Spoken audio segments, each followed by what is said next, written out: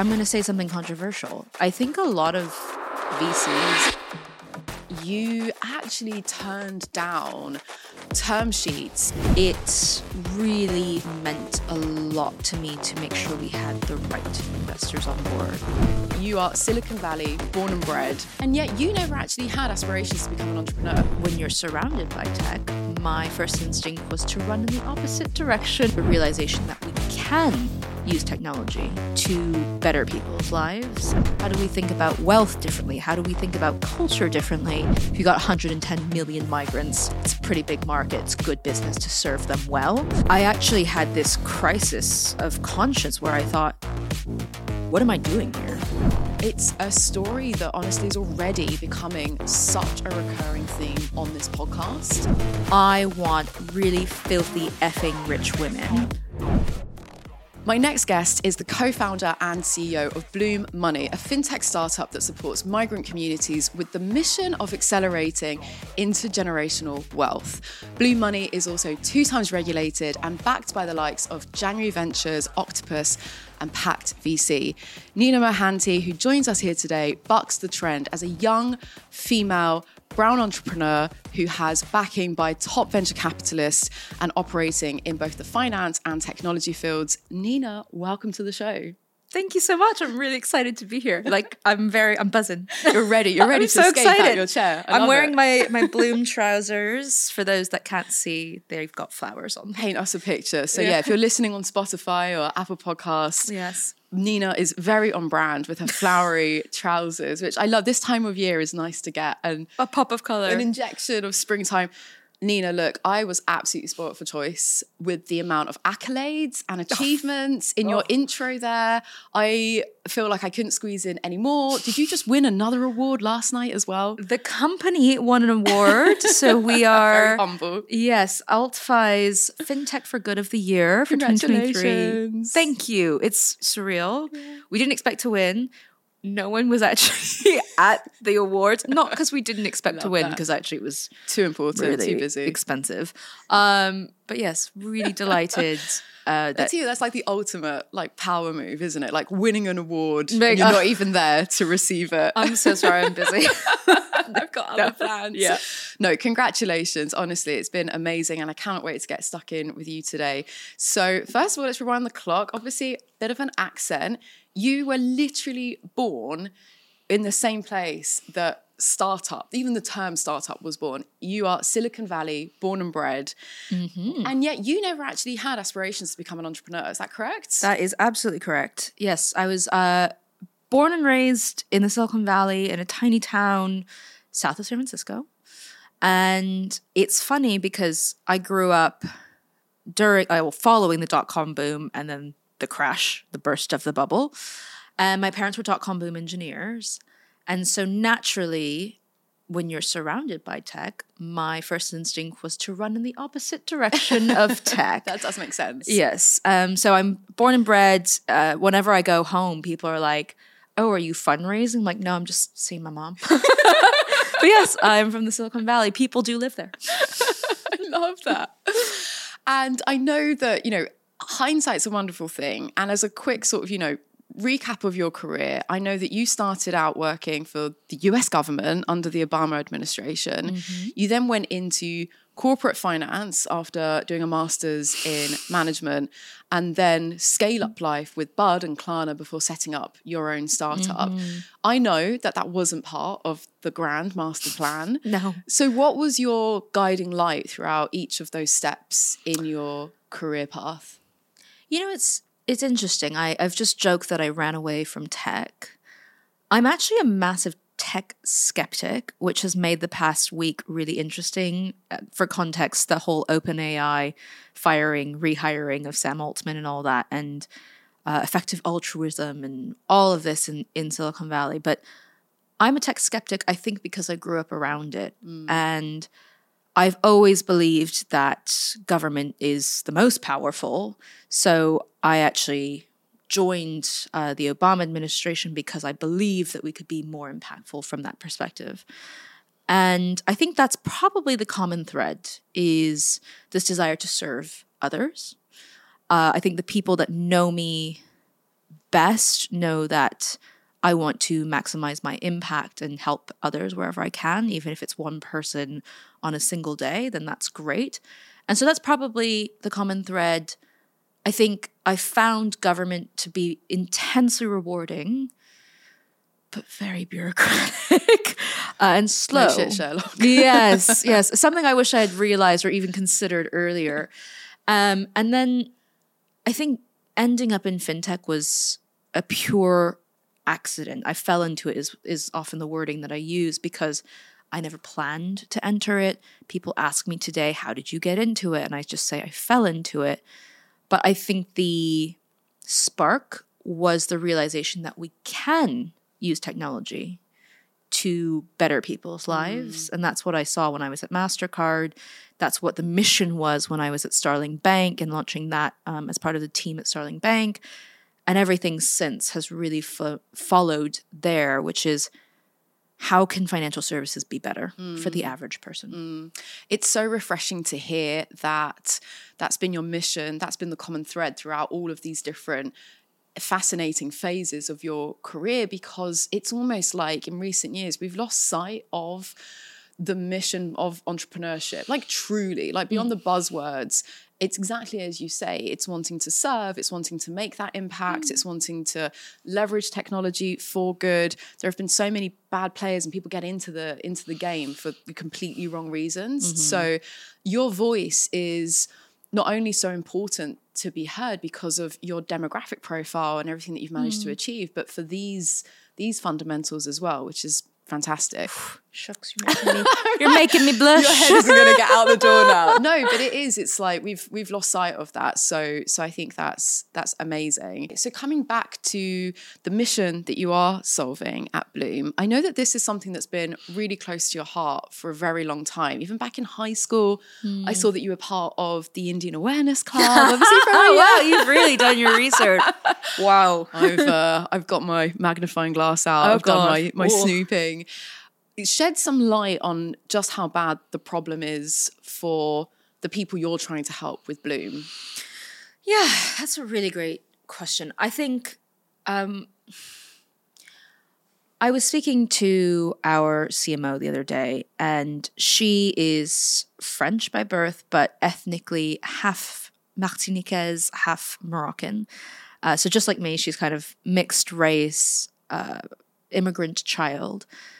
And we were talking about the fact that we are actually the global majority. Yeah.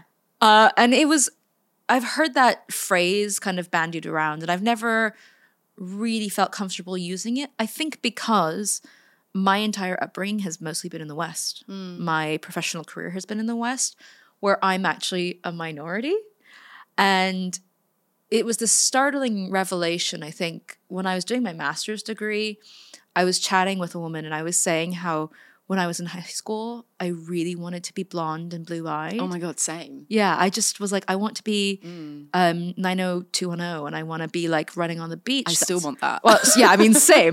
But like, as a California girl, that's what people think of. And they don't necessarily think of me being a California girl. And I told her how that's what I wanted. And she grew up in Delhi. She's Indian and her family has been in India for as long as, she can remember. And she said, I always knew I was beautiful. I always knew that there was nothing wrong with me because everyone around her looked like her. Everyone had the same skin tone. And like, there's obviously, India has its own issues and caste and lots of things to discuss. But it kind of was a very startling realization. And that ties into this whole idea of the global majority. Increasingly, people from global majority cultures are coming to the Western world. And they're trying to create better lives for themselves. Oftentimes, they're trying to create better lives for the rest of us. I mean, if you look at the NHS workforce, they are just, immigrants are mostly the nurses, the doctors that are in the NHS these days. Our transport is mostly run by immigrants. Like, it's mad, the number of people who are choosing to come to the West to build their lives. And the weird thing is, the one thing that we give to them is remittances. Send money home. Okay, that's great. But what about everything else? How do we help people live a holistic life where they are? How do we think about wealth differently? How do we think about culture differently? Even though they're far from home, how do we make far from home feel like home?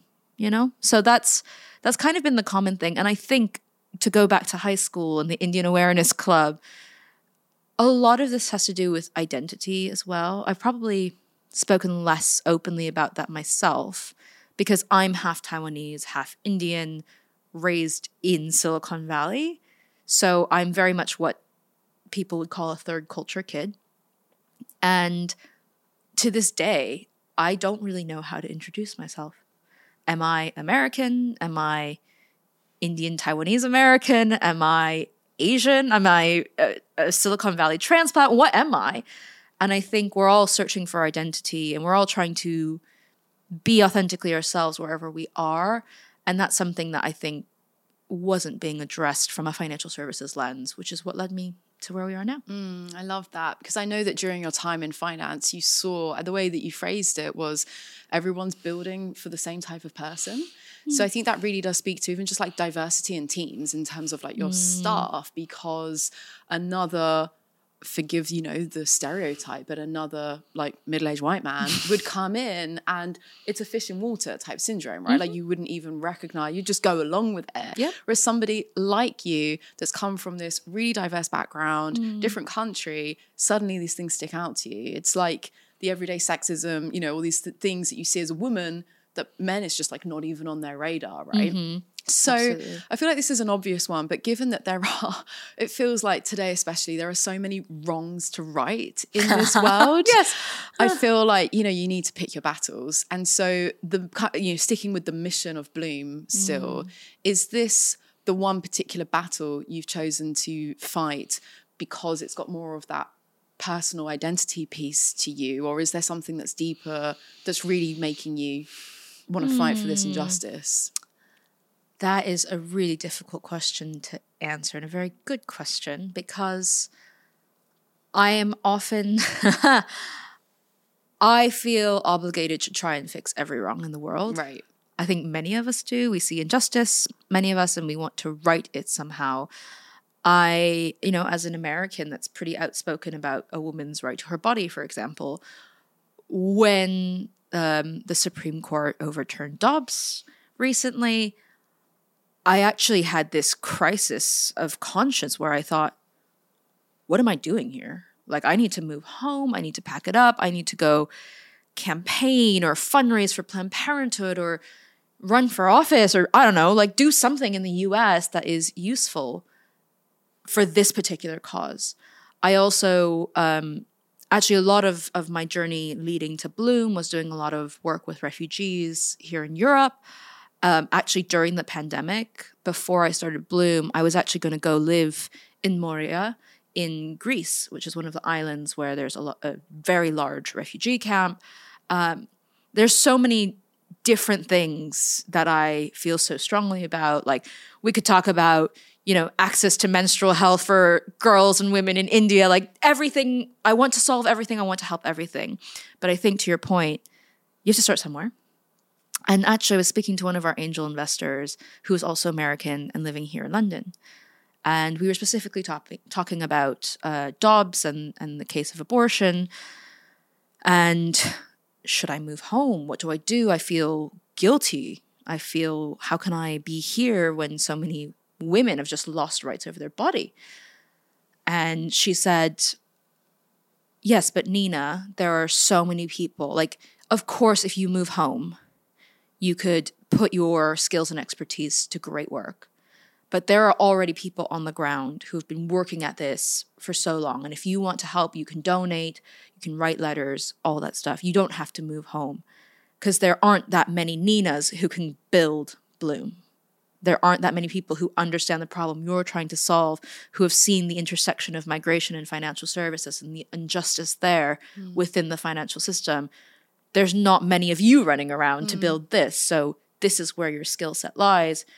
And this is where you should spend your energy at this moment in time. So I think, yes, there are a multitude of things that I care deeply about and try to support however I can. Anyone that follows me on Instagram knows I'm like social justice warrior, like keyboard warrior, always bringing things to light. But I think the combination of my lived experience as an immigrant child, as an immigrant myself, my experience building fintech products, my experience of realizing that the financial system, especially speaking specifically of retail banking, is not fit for purpose. These things make it such that, this is my chosen path. And who knows, maybe it'll change one day. But for now, this is the flag I'm flying. That is a wonderful answer to, indeed, a very difficult question. So well done on handling that one. And I love that because, of course, you combine any sense of activism with entrepreneurialism, which often, they can get kind of muddled because obviously as an entrepreneur, you want to solve a problem, you see something that needs to be fixed and you want to go for it. But the key takeaway there for our listeners, I think, is what is your unique skill set, whether it's your lived experience, your professional experience, your areas of interest and passion, because as you say, the list of problems we could solve is seemingly endless. Endless. You've got to start somewhere. So with that in mind, how do you balance? I know that one of your biggest pet peeves is hustle culture, which we'll come on to. So that's a slightly different sort of shade. But with this injustice, with this fight in mind, how do you balance the burden of the fight alongside taking care of yourself in more of that kind of mental kind of way?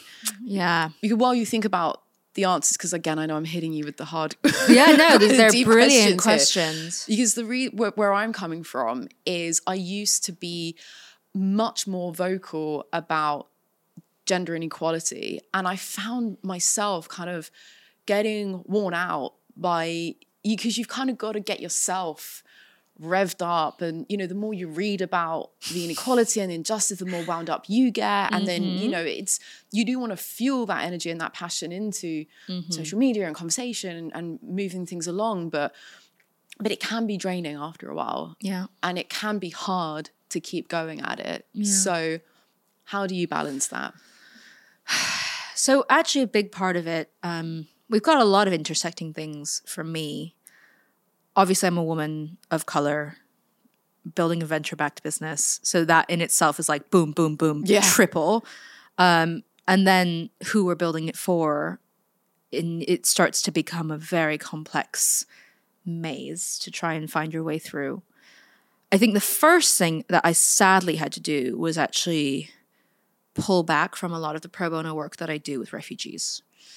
That was actually devastating to me. And I still do quite a bit of work, but at a more macro level. So I used to literally go and help asylum seekers with their cases, try and help them find jobs or find accommodation, etc. And now I'm more on the advisory side where I, for example, advise an organization called Talent Beyond Boundaries and help their refugee candidates find bank accounts. And I kind of, not lobby is not the right word, but I get the word out to a lot of the challenger banks and high street banks that there are these very worthy folks that are coming over, working for the NHS oftentimes, who have employment contracts that can't get access to bank accounts, for example. So I had to bring myself further out and zoom out a bit to become a bit detached from it, because it can be really devastating at a micro level. The second thing is, I mean, paradoxically to that is when you're trying to build something that is venture-backed, you want massive scale. And you start to talk about things in these massive numbers, right? So we talk about the purchasing power of immigrants in the UK is 118 billion pounds estimated. And you're like, okay, great. That's a large number. Fantastic. Or, I've done every type of modeling of every financial service, and it's billions, trillions, oh, wow, big, massive numbers. And we're talking about the marketing expenditure that we're going to use to hit this many customers and blah, blah, blah. And this valuation at this whatever, how much you've raised at what valuation. These are all in the millions. And it gets to the point where you get very out of touch with why you're doing it. So, rather paradoxically, I've had to pull away from my day-to-day of actually working with asylum seekers, and yet I try to do this every week. Nowadays, it's a lot harder. At least once a month, I do what we in the team call Feet on the Street. And I live in Lewisham, so it's really easy for me to do Feet on the Street because it's a very immigrant-heavy area. But I will literally go out to Lewisham High Street, to the market there, go to Peckham High Street or Peckham Rye Road, and just chat with people and walk up and down, chat to aunties, have a cup of tea, buy someone a coffee. I made a friend with a woman named Rose, who's incredible. She works at one of the tube stations as a cleaner, and took her to coffee and just asked her about her life and heard her life story about immigrating from Ghana to Germany, then to the UK, and her entire story of how she now, over the span of 30 years, now she's very proud of her like pension pot and her ISA. And it's little things like that where you're like, this is what we're doing it for. Yeah, I love that. This is why we take the shit so that, you can have that story. Yeah. And that's really fulfilling to me. I even have a giant sticky note above my laptop at home, or like my whole, setup with all my screens.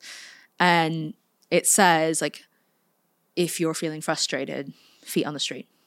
And that's what I do. If I'm just like having a bad day, you get some rejections from a VC, whatever. They're telling you, I don't get it. I don't think this customer exists. You go out and you just speak to someone. There's no way they can gaslight you because you're hearing it straight from the person's mouth, right? I love that. Staying close to the actual problem. I was used from a marketing perspective. I was used to say, the large part of the word in marketing people seem to forget, which is market. And I don't believe we get out there enough and just talk to people. And it's interesting you say about, those huge stats in the pitch deck that I get the paradox that you described there, because look at how huge this problem is, but actually like 118 billion or whatever, it's like, what does that actually mean? It takes away that level of impact and resonance when you're talking on like such huge scales. But going and having a cup of coffee with Rose, as you put it, is like super impactful. So staying with that impact piece, I'm curious as to how much being such a mission-led business has helped support your success. Again, more from a marketing side of things, because again, it's another buzzword. I feel like every other startup today has to have like that purpose and whatever. Yeah. But obviously your mission is so baked into the DNA of the product, of what you're doing. So does that help kind of propel word of mouth? And it's interesting because within the tech ecosystem, within the VC ecosystem, it has become very a la mode to talk about ESG, impact, whatever.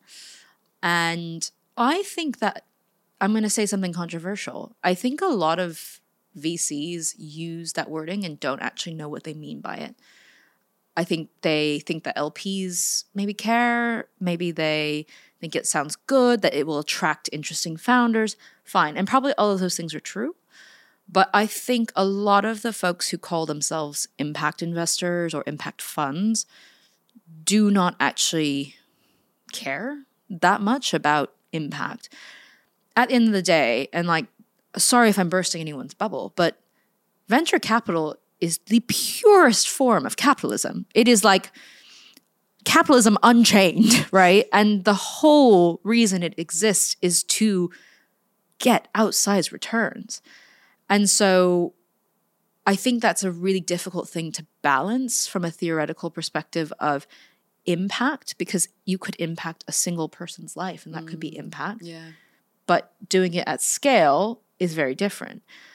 That's not to say that this doesn't exist.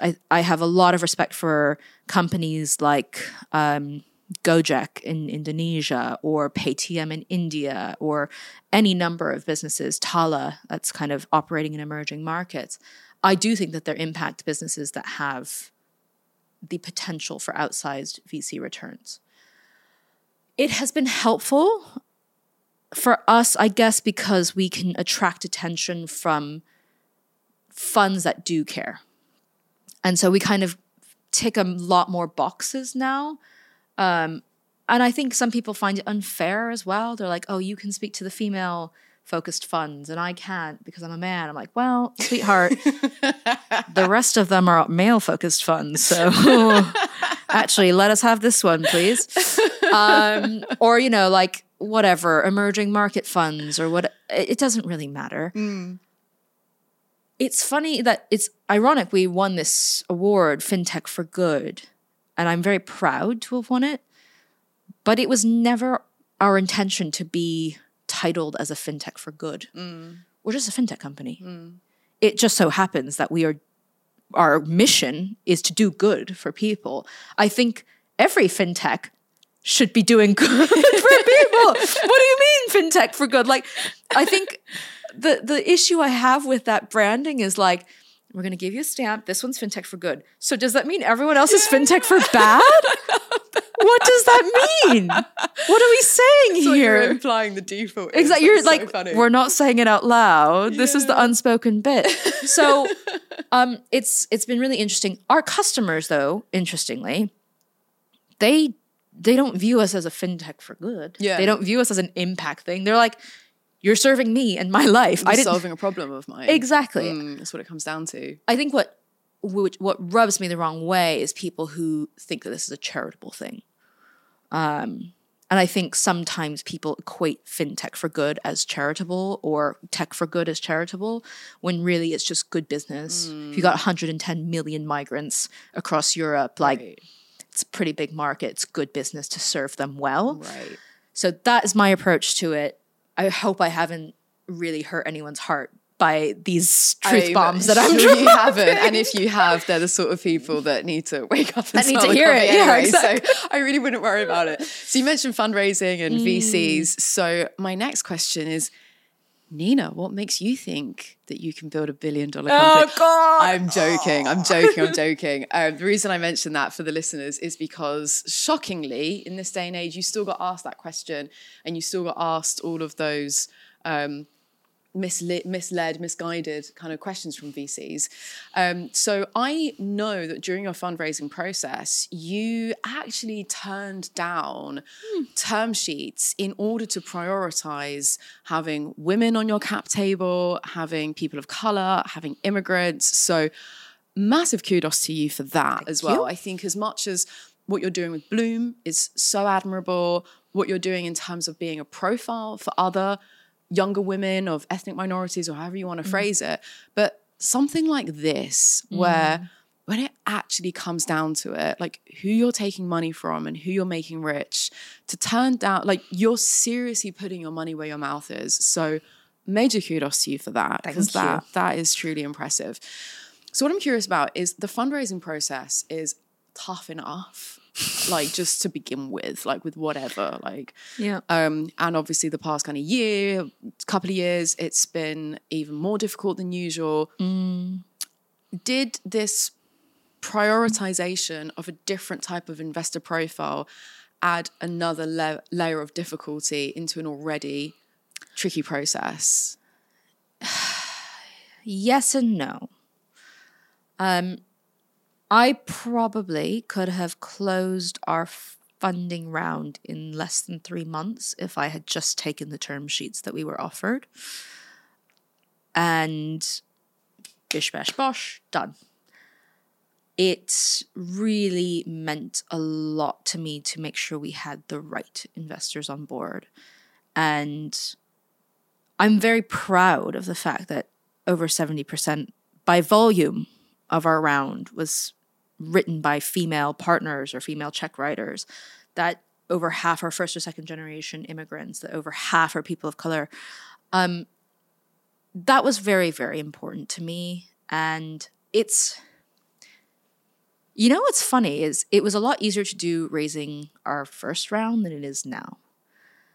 Obviously, the macroeconomic situation has changed, making it such that now it's like you take the money wherever it comes from currently. But I think when it was just me and I was fundraising, I wasn't paying myself. I was living off my savings. And raising that first round, the stakes are much lower. I was actually speaking to one of my mentors, Romy, who's the founder of Pension Bee, just a week ago. And we were sat at the Pension Bee offices and she was saying, Nina, it doesn't get easier. Like the stakes just get higher. You have more employees, you have more at stake, you have more of your customers' assets under management, etc. The stakes keep getting higher. And so this time around, would I love to be picky and be like, I'm only taking women's checks and like women of color and immigrants only. And, it becomes harder over time, especially I think the later stage you get, the caliber, the quality of the capital pretty much is identical because of who is allocating that money further down. It has been very interesting though, because it has opened a lot of new doors for us. So I had a really delightful conversation with an angel investor today who is from West Africa, and she has worked her way up the ranks in banking for decades now, very senior woman.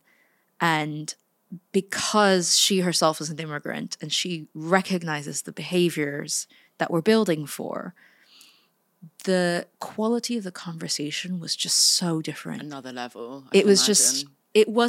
We went from, sometimes I pitch folks and I'm having to justify that immigrants exist, like full stop, across Europe. They're like, I've never met an immigrant before. And you're like, you live in London. What are you talking about? But with them, it's like, oh, okay, so tell me about building trust within the fact that there are different tribes from this one country. So how, and that is the conversation I want to be having. You get to leapfrog over all the basics and the education, and immigrants actually exist. And you actually get to like have a conversation. Oh gosh, it's beautiful. And what's been even more exciting about it is because these folks come from the communities from which we want to serve. They have been our number one champions. So maybe they're not able to put in a few 100,000. Maybe it's a few thousand, in a roll up in an angel ticket. But they're the ones that are first to jump. And when I send investor updates, which I send monthly, I always have an ask section. And it's like, ask. We're trying to reach out to the West African community. We have an idea about barbershops and hair salons. Like, if you have thoughts, let me know. One of our investors was like, I'm going to put you in touch with my loctician. Boom, like straight in. One woman was getting her braids done. She called me while she was getting her braids done, one of our angel investors, and was like, speak to the woman who's braiding my hair literally right now. It was brilliant because like they're the ones that instantly are right there. Who you need to speak to. Exactly. So it's unlocked so many doors, opened my eyes to so many more interesting behaviors and ways. And I mean, it's interesting because there is the parallel between your core value proposition at Bloom and going back to what you were saying before around like it just makes good business sense. So, as much as we're winning these FinTech for Good awards. And I'm very, very proud, by the way. I'm not snubbing my nose at it. Yeah. But as you say, it's like, well, actually, like there is a case for it. There is this whole big market size. The same applies on that investor side of things. As much as I'm giving you kudos and recognizing that you've prioritized women, immigrants, people of color, actually here what you've just described again is like, it's just good business. Like these people are connected directly to these communities we need to speak to. Mm-hmm. I just want to expand a bit more on I love one of your other more personal missions, again, sticking with the kind of investor theme, is to make women filthy rich, is how you worded it specifically, which I love. So just expand a little bit more on the thought process, on why it was so important for you to prioritize women. So besides what we've just spoken about, you've got all those benefits of being connected to these communities and stuff. But I guess from that more feminist kind of standpoint, stopping and thinking about who you're taking that money from, just kind of elaborate a little bit more on that whole process and how you're going about making women get filthy rich. So that quote is actually borrowed from the brilliant Cindy Gallop, who's the founder of Make Love Not Porn. And I believe I heard her say this for the first time on my friend Emily's podcast, The Wallet. And her exact words, and I'll censor myself, was, I want really filthy effing rich women. And I borrowed that and I was like, that is brilliant because same. And I now, oftentimes when I talk about things, I get invited to speak on some really strange panels, which I love. But when I was talking about like pensions and I was like, I want to be a rich granny. I want to be like a rich auntie and a rich granny. And I want other rich aunties and rich grannies out there. The reason I want there to be rich women out there, filthy rich women, is because one, women already worldwide already control the purses of their households. We already know this. All of the data bears it out. There is a reason why Tala lends disproportionately to women in emerging markets because they are militant about keeping the money safe. There's a reason why benefits across the world are often paid to mothers and not to fathers because mothers tend to look after the sons a bit more. And so we already know that women are actually very good with money, contrary to everything the media tries to tell us about women. And the other thing is what women choose to do with their money. I think the perfect example is Mackenzie Scott, formerly known as Mackenzie Scott Bezos, the ex of Jeff Bezos. She's a billionaire in her own right, I might add, because she really put the team on her back early days at Amazon. And the types of things, I mean, you've never seen a woman so eager to get rid of her money. She's just like giving it away to causes that matter. Meanwhile, and I don't know how like PG-13 or R-rated we can be on this podcast, but like you've got male billionaires who are in like a dick swinging competition, like I'm going to get to space first or I'm going to go see the Titanic. And you're like, but why? For what reason? You know, and it boggles my mind sometimes, the priorities that we have and the priorities that rich people have. And with women largely, I mean, one woman that I really admire is Dame Stephanie Shirley, who goes by Steve. She's like one of the first British female billionaires. And so much of her money has been used to fund autism research and creating homes for children with autism. And it's just things that actually benefit society and make it a more pleasant place for all of us to live. So I think the things that women do with their money are really interesting, good for the world. I think women manage money well. And frankly, if we have more filthy rich women, that creates a virtuous cycle. We see, we're starting to see actually a lot of, in my vertical with fintech, we're seeing a lot of exits. I think you know Emmy Faust, like she's an exited founder. She's writing a lot of angel tickets. And whether or not, I mean, you can have a big argument about whether it's right or not, but so many of the exited founders in our ecosystem are male. And so for better or for worse, they're going to invest in what they know and they're going to pattern match to what they know, which is going to likely be male. So if we have more filthy rich women who are exiting their businesses, then, chances are they're going to invest in things that they know, right? And invest in women and invest in an opportunity that they know exists or a problem that they have felt acutely and want to have fixed that maybe men don't understand. So this is why I want filthy rich women. I also look forward to an early retirement. Inshallah, we'll see one day. Nina, you're absolutely making my heart expand. I love this. I'm totally here for it. And, you're obviously extremely deserving of all the success that you worked very hard for. But, I mentioned as part of your intro, you're bucking the trend just in terms of your profile and the space that you're in, but also how you're going about your investment strategy by hopefully making the women on your cap table touch wood. It's all going in the right direction. So I'm so thankful to you. Honestly, we need more women like you. Quick one. This is Future Steph coming to you from beyond. If you're enjoying this episode, then you can probably guess what I want you to do. Please do me one tiny favor that costs you nothing and takes a second of your time. Hit that subscribe button. It really helps to support this show. And I'm really grateful for you listening. Let's get back into it.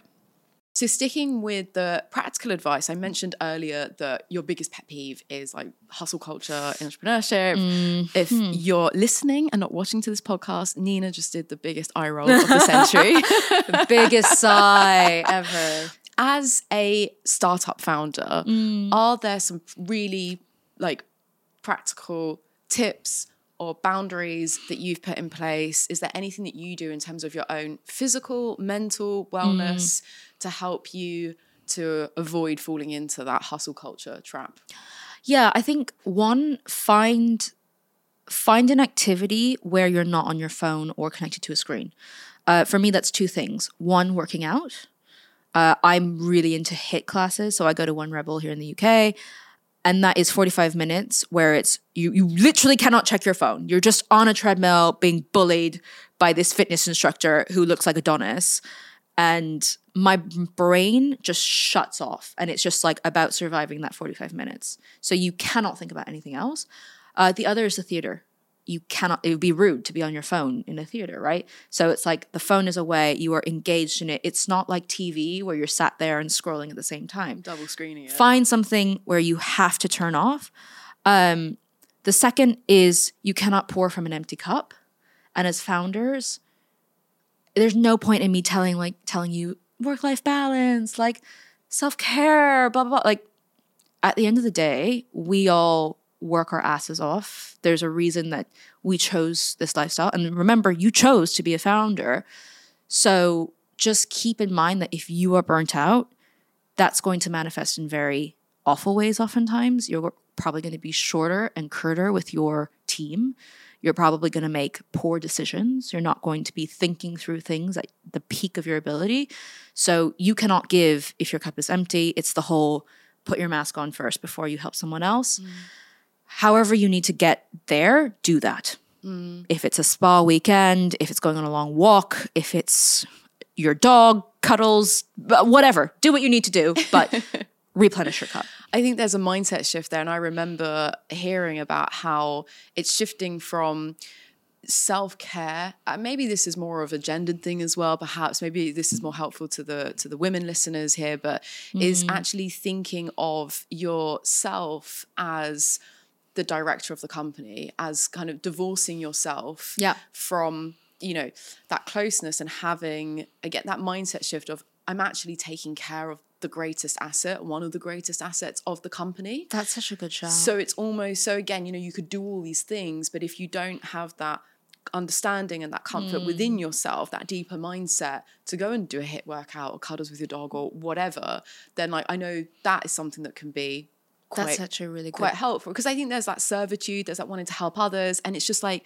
if I had to take care of the CEO of the company, how would I manage her diary? How would I, right? What food would I be giving her? Absolutely. What would be the workouts? Yeah. And it's interesting to compare and contrast that kind of shift. Manage your life like you would manage your best friends. Yeah, I love that. That's so cute. Yeah. Okay, penultimate question. The next two are going to be fairly quick fire. Yep. I have to ask this next one. What was it like meeting Michelle Obama? Oh my gosh. One, she's really tall. Her arms are so toned. She's so graceful. It was like meeting a human swan. I don't know. I was just like, and the thing is, I've met celebrities before. I've been in the same room as Anna Wintour and Kim Kardashian before. Don't ask why. And it was like, whatever, these are people. But with her, I was completely awestruck. I could not speak. It was just like, like, I think I managed to get out, like, please, can I have a hug? I think is what I said, but I was mortified. And it was just, she was just saying hello to the embassy staff and like shaking hands and giving hugs. But so this was during your time working for the US embassy, was. Right? Okay, yeah. And she's just so gracious and so intelligent and like, wow. I want her to adopt me. Is that weird? She's amazing. So this was definitely not meet your hero type of thing, right? No, she's incredible. That's amazing. Oh my God, I'm so jealous.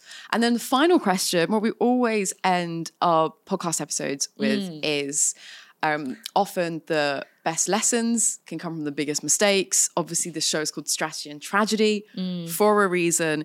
You've had all this amazing success. There's all this stuff that's happened. has there been any tragedy that you've experienced during your time at Bloom, particularly, that's really taught you something that you'll never forget? I think, gosh, there's so many lows. The biggest tragedy is currently ongoing for me, and that's my health. I think this is why I'm talking about make sure that you're not pouring from an empty cup. I've had several months of just like really touch and go health issues. I've never been so grateful for the NHS. I've never been so grateful for what health I do have. And it was that very stark realization that I am constantly running on fumes. I'm burnt out all the time. And when I am, I have no motivation. I can't run a business. I can't fundraise. I can't do any of that. And it was this realization because actually, to divulge some more information, I actually collapsed. And that's what kind of kicked it off.